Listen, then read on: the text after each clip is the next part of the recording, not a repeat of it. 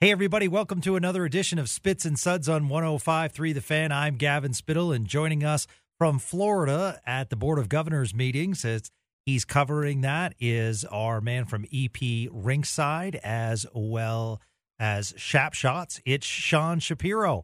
How's Florida, my friend?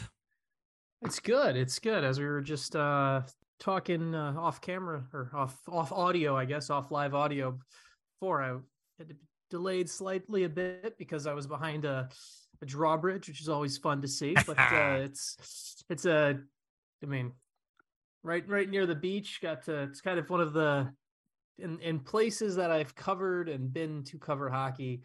To you stand by the beach and look out on the ocean. It's always kind of a funny juxtaposition to be thinking about. This is what you're talking about and writing about and everything like that in the hockey world. But here we are looking out at the Atlantic Ocean. So always fun. But it's been. I flew down here Sunday. They just finished up day 2 of the meetings right now. About an hour ago. It's kind of the Board of Governors meetings, to kind of give people or listeners an idea of what it is. It's basically the annual kind of state of the league event where you get all the decision makers from all the teams, not the hockey decision makers, not necessarily. There are some GMs here, but in general, it's more of a lot of the business-based decisions, a lot of the things that impact broadcasting, a lot of things that actually impact you as a fan are talked about at these meetings. And so it's an interesting space, and kind of one of it's the place where we learn a lot about the salary cap stuff. Obviously, the interesting nugget out of today is Gary Bettman today says that it seems like in all likelihood we probably still will have the flat cap for next year. He's hopeful that maybe we have hockey revenues go up a little bit more and the escrow gets paid off, but it looks like right now there's still going to be only a $1 million cap raise, and that's kind of the big news nugget. And there's lots of other little things that we can talk about here and there. It gives us a good state of the league to talk about things, and it's a fun time, I guess. Because there was a lot of talk that it was going to raise by $4 million. And for those that don't know, the salary cap is actually based on league revenue. So it's not, this is a agreement by the owners and the Players Association. So this is not something where, in case you were thinking to yourself, oh my God, the owners just want to make more money. This is actually, an agreement. So, if the revenue doesn't go up, the salary cap doesn't go up. And, for Stars fans, we kind of want the salary cap to go up. Well, and it's, the other thing too, which is we're dealing with this escrow part of it, where players and owners basically have, to give the quick elevator 101 on this, players and owners basically split hockey related revenue 50-50, but players' contracts, as we know, are determined before the season. So that's where escrow comes into play. Essentially, if the hockey related revenue doesn't cover all the players' salaries properly, where you can get a 50-50 split, the players have to pay back and owe a debt to the owners through the form of escrow. And where this comes into play and where this has been big was obviously with COVID and seasons with fans essentially getting lost and playoffs rounds getting lost.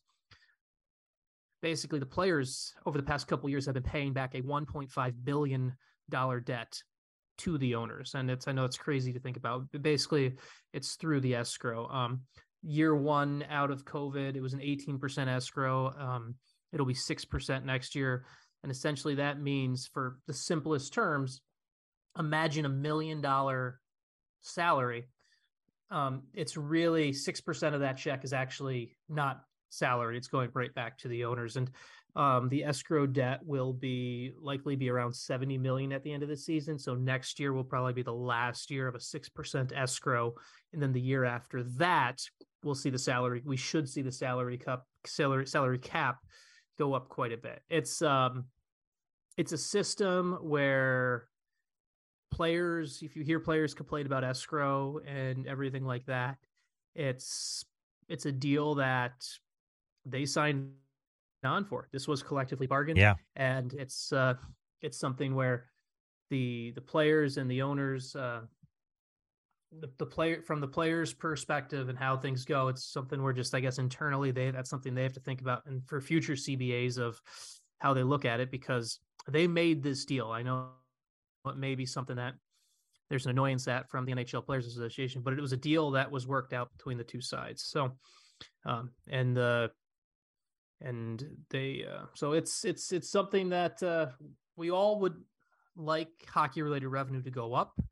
It's important for that to happen, for the salary cap to go up, and it's important to frankly allow teams to keep their rosters together. Like, can you imagine, like we've talked about the Stars cap situation here on this show and everything like that. The difference between having $1 million additional in salary cap in the offseason and potentially $5 million is just, that's a huge benefit. That's something that goes a long way. So, to kind of give a quick, just like Spark Notes thing, just because I know, I'll just throw a couple bullet points at you, Gavin, and we can talk about any of these, but just some things that I know that Dallas fans will be interested in, and Stars fans. There's always been the question about the regional sports networks, right? And how things have been. There's been Sinclair Diamond Sports Group, which is owned by Sinclair, which owns the Bally Sports Networks, and which obviously impacts the Dallas Stars. They've had some financial struggles, and there's been thoughts of whether the NHL might end up buying the Sinclair networks. I know the NBA as well has also looked into that. I actually asked about it today. The fact of the matter is, right now, the checks are still going through. They're coming. The Bally situation hasn't changed right now, but the league is looking into. They are that kind of story that was out there that the league could actually buy or invest in the regional sports networks is definitely possible. The jersey ad program, obviously right now the Stars don't have a jersey ad, but I would imagine that if they don't have one by the start of next season, I would be stunned. Honestly, it's been something where with the jersey ads, player leagues and the teams and leagues basically have just been kind of waiting for the right deal. It's not that anyone's taken the moral, I'm not going to put a jersey on put an ad on my sweater thing. It's been more of I'm waiting for the right deal.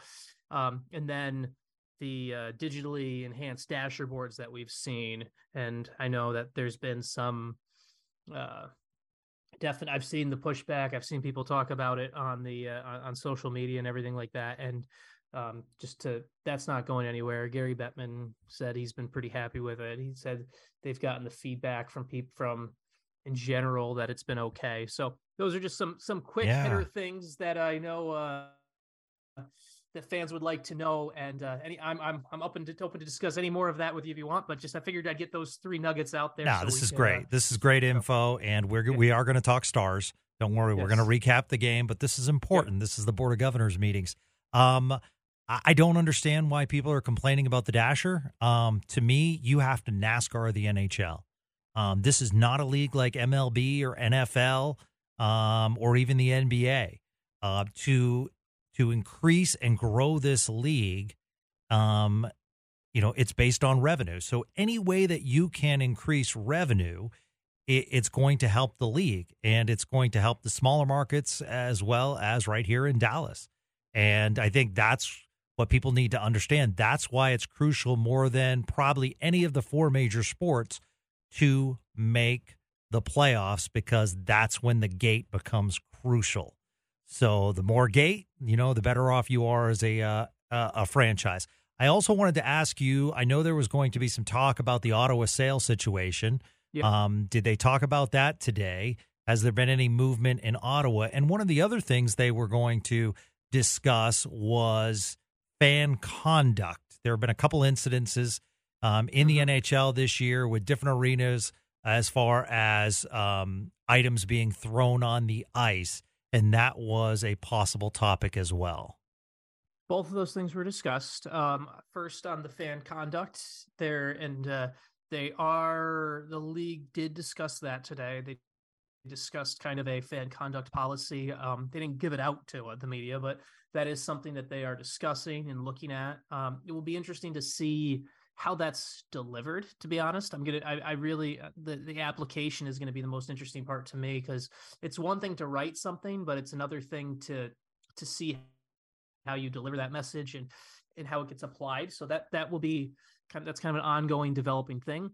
The Ottawa Senators sale, and this is the space where there had been no formal bids yet, but right now there has been at least a dozen potential ownership groups that have signed NDAs to take a look at the vitals. Basically, if you're looking to make a sale, make a purchase like this, you're going to want to see every nook and cranny and little detail and everything like that. So that's why they basically are open. They've opened the books and all these other details for 12 different groups right now have signed NDAs to do so. And from that group is where your bidders will likely come from.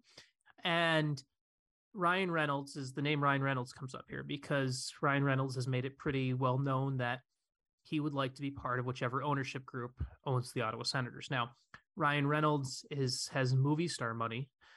He is part owner of a professional, the fourth tier, I think it's fifth tier now, team in the UK. Yeah. And he has movie star money, and he has own fifth tier team in the UK money, but NHL money, we're talking about a $750 million to $1 billion purchase. We're talking about it's going to be, if Ryan Reynolds is involved in the purchase, it's going to be something where he's going to have a minority stake in the team and maybe even be a face of it, but he doesn't have the type of money to buy the team himself. So the league would love for Reynolds to be involved. It's something that teams in general are starting to like to have, even if it's just a little carrot. They really like having these celebrity actor type now, like in sports ownership. Like I saw today, interestingly enough, this morning it was finalized that Bill Foley, the Vegas Golden Knights owner, has bought Bournemouth in the English Premier League. And Michael B. Jordan, the actor, is a minority owner on that deal as well. And that's kind of the role that the role that Michael B. Jordan will play with that team is a similar role that Ryan Reynolds would probably play with the Senators, where it would be something where he would be a pretty vocal face. He would be someone who, through his entertainment stuff, you'd probably see a TV series about everything. And the league is definitely certainly interested in that. It's going to be, I would imagine that's something that we'll see more movement on after the new year. And the Senators sale will just be, it's not going to impact the day to day for any other team, but it's always going to be, it's just like what the Penguins sold for $950 million. It's just always going to be kind of a heat check of the value of where things are for the league and where it stands in the world. Yeah, and the biggest thing probably on that when they open the books will be the arena. And how can we fix that situation? How can we get a new arena? How can we get it closer to actually Ottawa?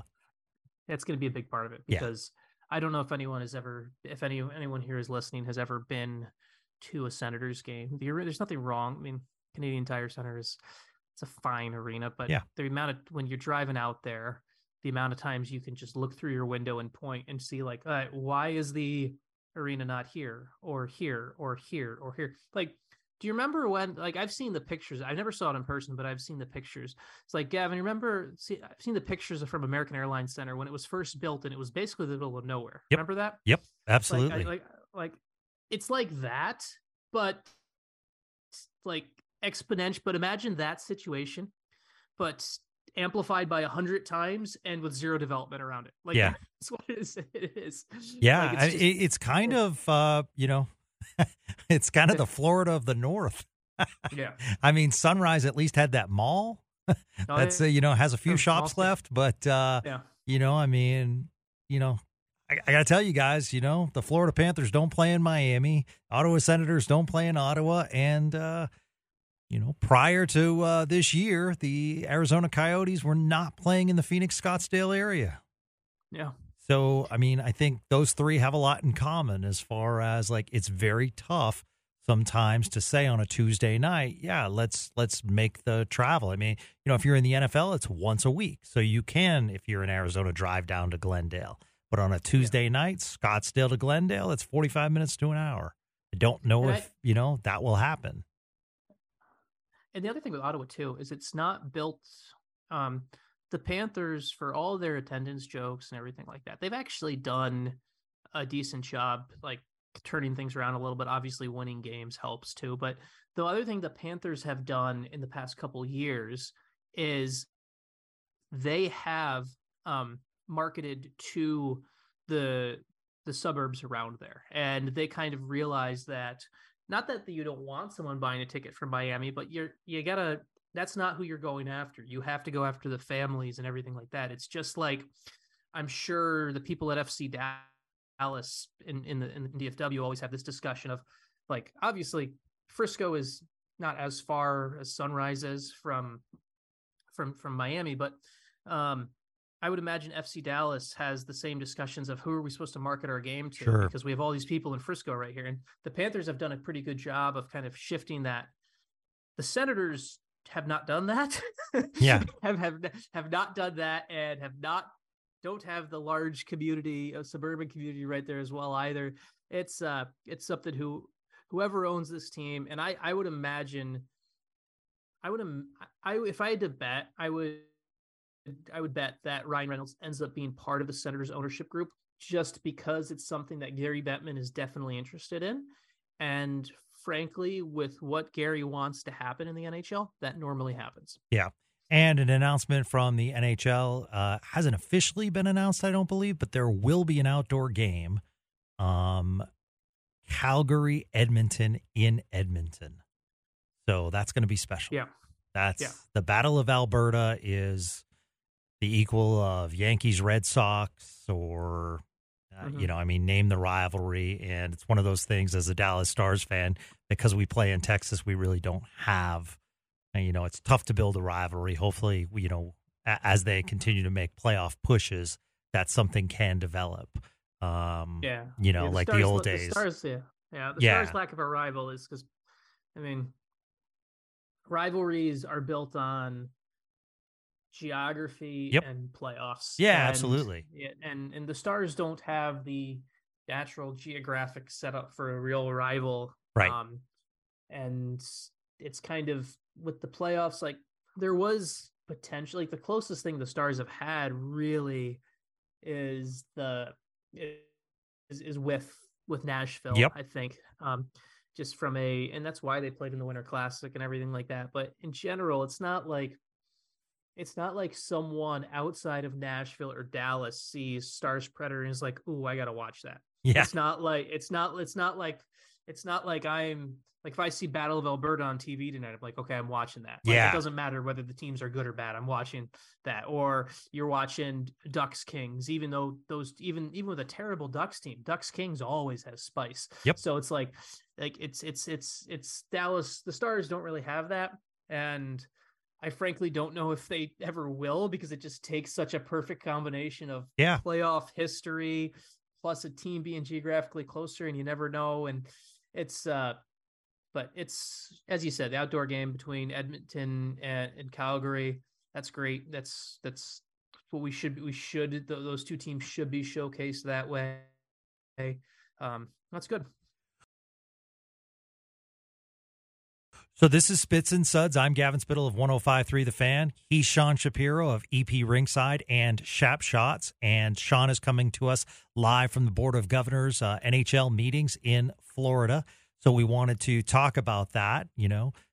Pretty cool that this podcast is able to give you those nuggets that are really important to the future of the NHL and the future of some franchises, and also affects your Dallas Stars. So let's get into the game last night. I felt, so here's the way I kind of look at it. So against Ottawa and against Detroit, I felt as though the hockey gods were on the Stars' side as far as picking up some late goals. And I thought Detroit played really well over the weekend. I think they're a really good road team. And I think they gave the Stars some issues, but I didn't think it was like lack of play from the Stars, and the Stars were able to pull off 2 points. And Ottawa, boy, I was glad they got, 1 point and, picking up 2 points. So to me, the hockey gods took one of those points away last night. I think the Stars played well. I think Ottinger played really well. Anytime you're just giving up 2 goals against the Penguins, that's terrific. I'll take that. But we're going up against a red hot goaltender in Tristan Jarry, a red hot streaking Penguins team who, after starting off the season red hot, went super cold, and now they're red hot again. And it was one of those things where, a point was on the table, and unfortunately, with about 30 seconds left, there was a scrum in front of the net, and the puck came loose, and Malkin was the right place at the right time. I mean, if we really, really want to get into it, I think Jason Robertson kind of lost Malkin, had his stick up and kind of lost track of the puck. I think he probably could have, lifted it, but. And Robertson took that play. I went and watched that play quite a bit this morning. Actually, I rewatched it.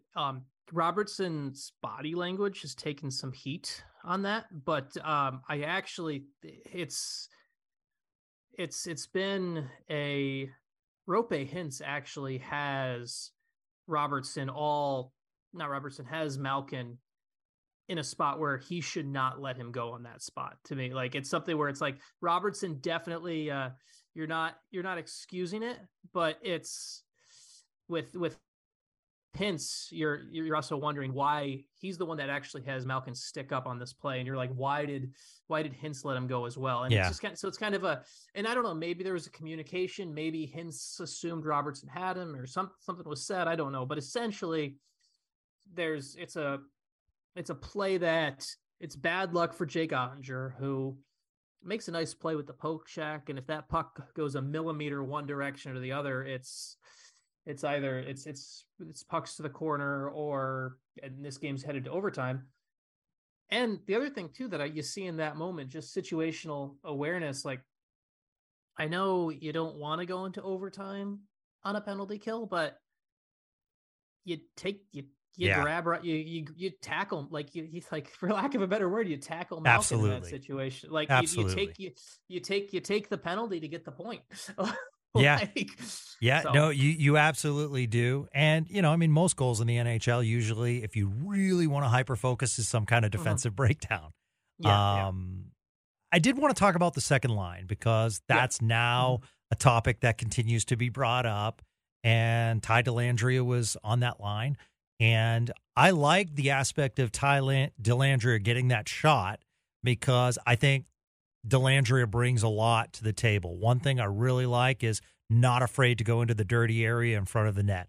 I think the Stars need that. Another thing, not afraid to go into the corners, and he provides a lot of energy for that line. And I kind of like the Marchman size matched up with the Dellandrea energy, which hopefully could free up Tyler Seguin a little bit more. I kind of like what Pete DeBoer's trying there. I wanted to get your thoughts on Dellandrea there. And then, I feel bad if I keep bringing up Radek Faksa. But, last night it wasn't just Faksa, but 3 of those penalties in which I watched were just simply one-handed swipes with your stick, which caused, slashes. And to me, it's like, those are the unnecessary penalties. One led to a goal, but those are the unnecessary penalties that kind of kills your momentum. I get that, if you're trying to catch up to the person and you're trying to skate parallel, but at the same time, a reach out with the stick could be just as effective. So those are the only things if I'm nitpicking, but overall I thought, it was a good effort against a Stanley Cup contender. They absolutely are a Stanley Cup contender in Pittsburgh.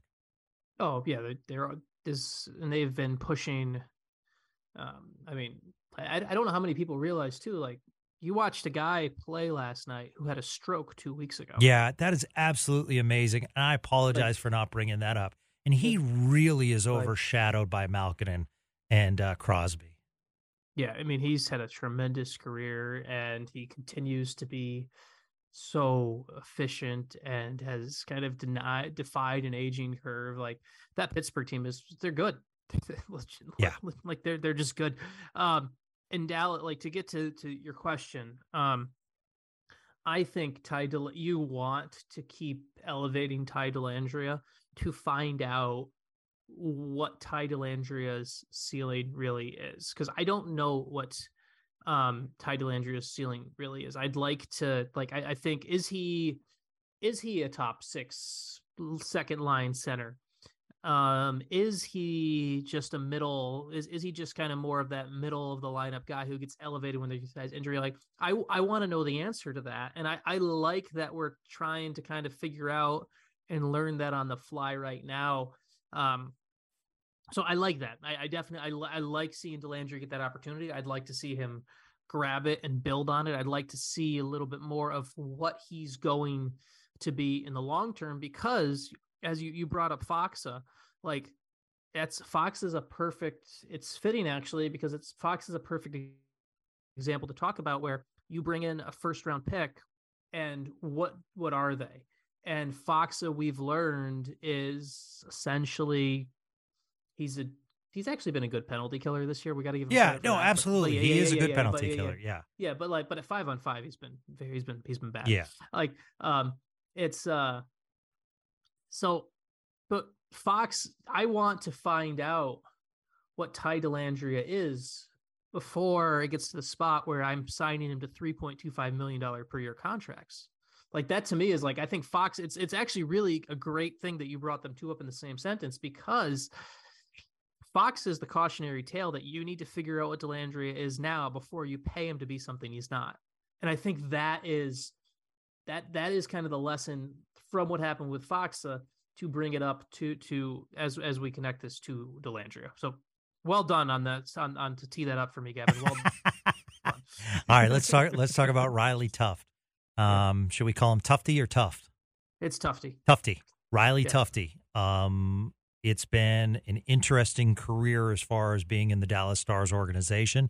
A number 1 draft pick who has not panned out, who the Stars waived, and he cleared waivers. So he went and played for the Texas Stars and has actually been playing really well. Got the call up, and wanted to get your thoughts whether or not he would break the lineup. My only thing is, I kind of like the players in the lineup right now. I don't think this is the proper time to sit a Denis Gurianov.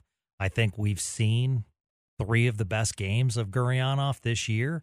Blocked a shot last night, playing better defensively. I'm not saying he's great defensively. I'm just saying there have been improvements in the last 3 games. So then you look at, all right, who do you sit? Do you sit Kiviranta? I don't think you can sit Kiviranta. As you mentioned, Fox on the power play. So to me, Tufty's just their, insurance policy on this trip. Thoughts? I agree with that. That's why he's there. I mean, he's not. I don't see any reason to pull anyone out of the lineup or make any changes. But when you go on a road trip like you do, and you have a back-to-back and everything, you need another body. You need another body. You need another person there, especially when. So that's why Riley Tufty's there. He may not play. I mean, it's just like there was earlier in the season where there's times where Matty Blumel got called up and then didn't actually play. I think it was Frederick. Was it Carlos? Was it Frederick Carlson? I think who got called up and who was up and didn't play. Yes. It's like I think this is going to be unless there's an injury or someone has a pretty egregious failure of playing, I don't think Tufty gets into the lineup. Now, it's hockey. People get hurt. He could play, but I don't. The plan right now is not to play Tufty. Yeah, and I think it's a pretty good indicator of what Tufty's done that he was the one that got the call up this time. That's good, and I would like to see Tufty become in the future. Like I would like to see.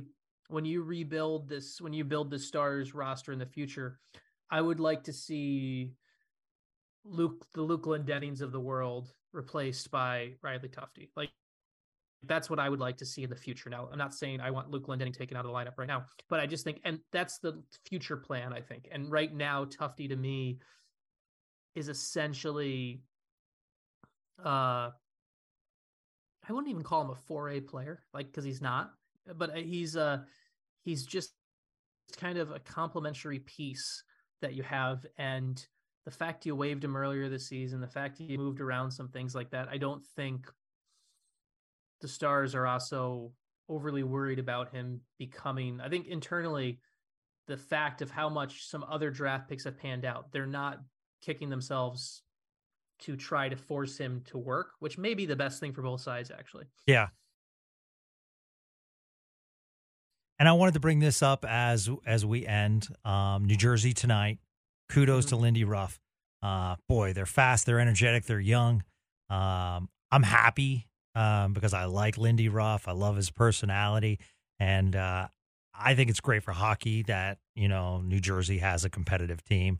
I love it when, you got the Isles playing well, you have the Rangers playing well, you have Jersey playing well. That's a nice threesome right there in a small pocket, and wish the Flyers were a little bit better. So it's going to be an interesting game, and it'll be fascinating to see how the Stars can slow them down, but at the same time maintain their pace, because I think they're best when they're moving the puck, and so I'm interested to see how Lindy plays against the Dallas Stars, if they'll try, because it seems as though there's a trend, as though teams, Ottawa did a nice job of it. I noticed Detroit's doing it, where, it looks as though the game plan against the Stars is do not let them carry it into the zone. Meet them early and just try to slow them down, make them dump the puck. Yeah, I think this one is, I'm hoping, actually, that this game is wide open. I think that would be fun. I'm hoping for like a 5-4 game, something like that. Like, I think that would be kind of a good way for things to play out. And I think if you're Dallas, you play your game, because the one thing New Jersey has done well this year, having watched them quite a bit and done that, is they have not overly adjusted their game to the opponent. And that's a good thing. They've gone and said, hey, this is how we play. We're good. You have to beat us. We're not going to let your style beat us. And that's what you're going to get with New Jersey. New Jersey's not going to change who they are. And I think that's good. And I think that's something that we've talked about with Dallas before, where a couple times the Stars team has been pulled into playing a different style by a Winnipeg and stuff like that. And New Jersey's not going to try to pull them into that type of style. But I think the New Jersey's success this season is a good lesson and a good reminder that if you're good at something, you should do it. And sometimes you're overly playing your own cards on something when maybe the simplest thing is just to go out and do what you know. Yeah, absolutely. And I wanted to give out a shout out on a positive note. Similar to NHL referees, when they're not mentioned, that means they called a good game. And or defensive back, you're not calling their name in football. I think Colin Miller has been a really good signing by the Stars, and kudos to Jim Mill, because when it happened, it was a little bit fly under the radar, and it was like, okay, but I mean, he's done a really, really nice job, and he was great for Vegas, didn't necessarily have the production in Buffalo. So, when he was signed by the Stars to a 2-year deal, it's like, okay, that's some, D-line depth, but I just think he's been incredibly solid for this blue line. Yeah. No, he's been good. I've liked this signing, the way he moves, the way he's been sound at every part of his game. Like, he deserves, it's been a good signing. So spot on there with that. Thank you, my friend. And when do you head home? I will fly back tomorrow. I'm going to go watch tonight. I've got the rental car. I'm going to drive down to go watch Florida and Columbus play tonight. Going to go see those two teams. Obviously, one team that is not good and one team that is trying to be better. So interested to go. I'll go watch that game tonight, and then I'll probably queue up the Stars game tape and watch it on the flight home tomorrow morning. Nice. Is this the Sean Shapiro Dallas Stars secret scouting of Gustav Nyquist tonight? You never know. You never know. Keep that name in mind, Stars fans.